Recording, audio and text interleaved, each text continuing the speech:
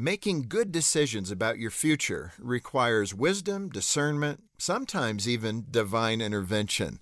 I'll never forget a moment like that in my own life. I was the quarterback of my high school football team, and I was at a crossroads. Scholarships were on the table, and I had dreams of making it to the pros.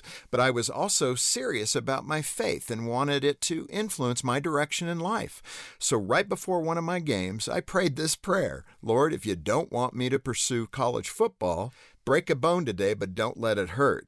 Jump ahead to the third quarter of that game. My running back, who was supposed to block an outside linebacker, jumped out of the guy's way instead. I got hit at full speed and was driven into the ground. Back in the huddle, I could feel that my collarbone wasn't quite right. It was broken in two.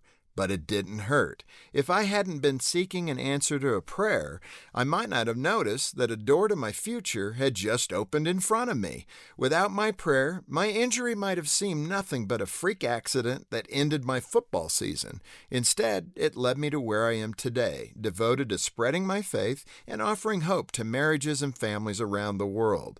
To see the doors to your future, you have to be watching. When you come to a fork in the road, seek good counsel and pray for wisdom. Then keep your eyes peeled and your heart open for markers that point the way. For Focus on the Family, I'm Jim Daly.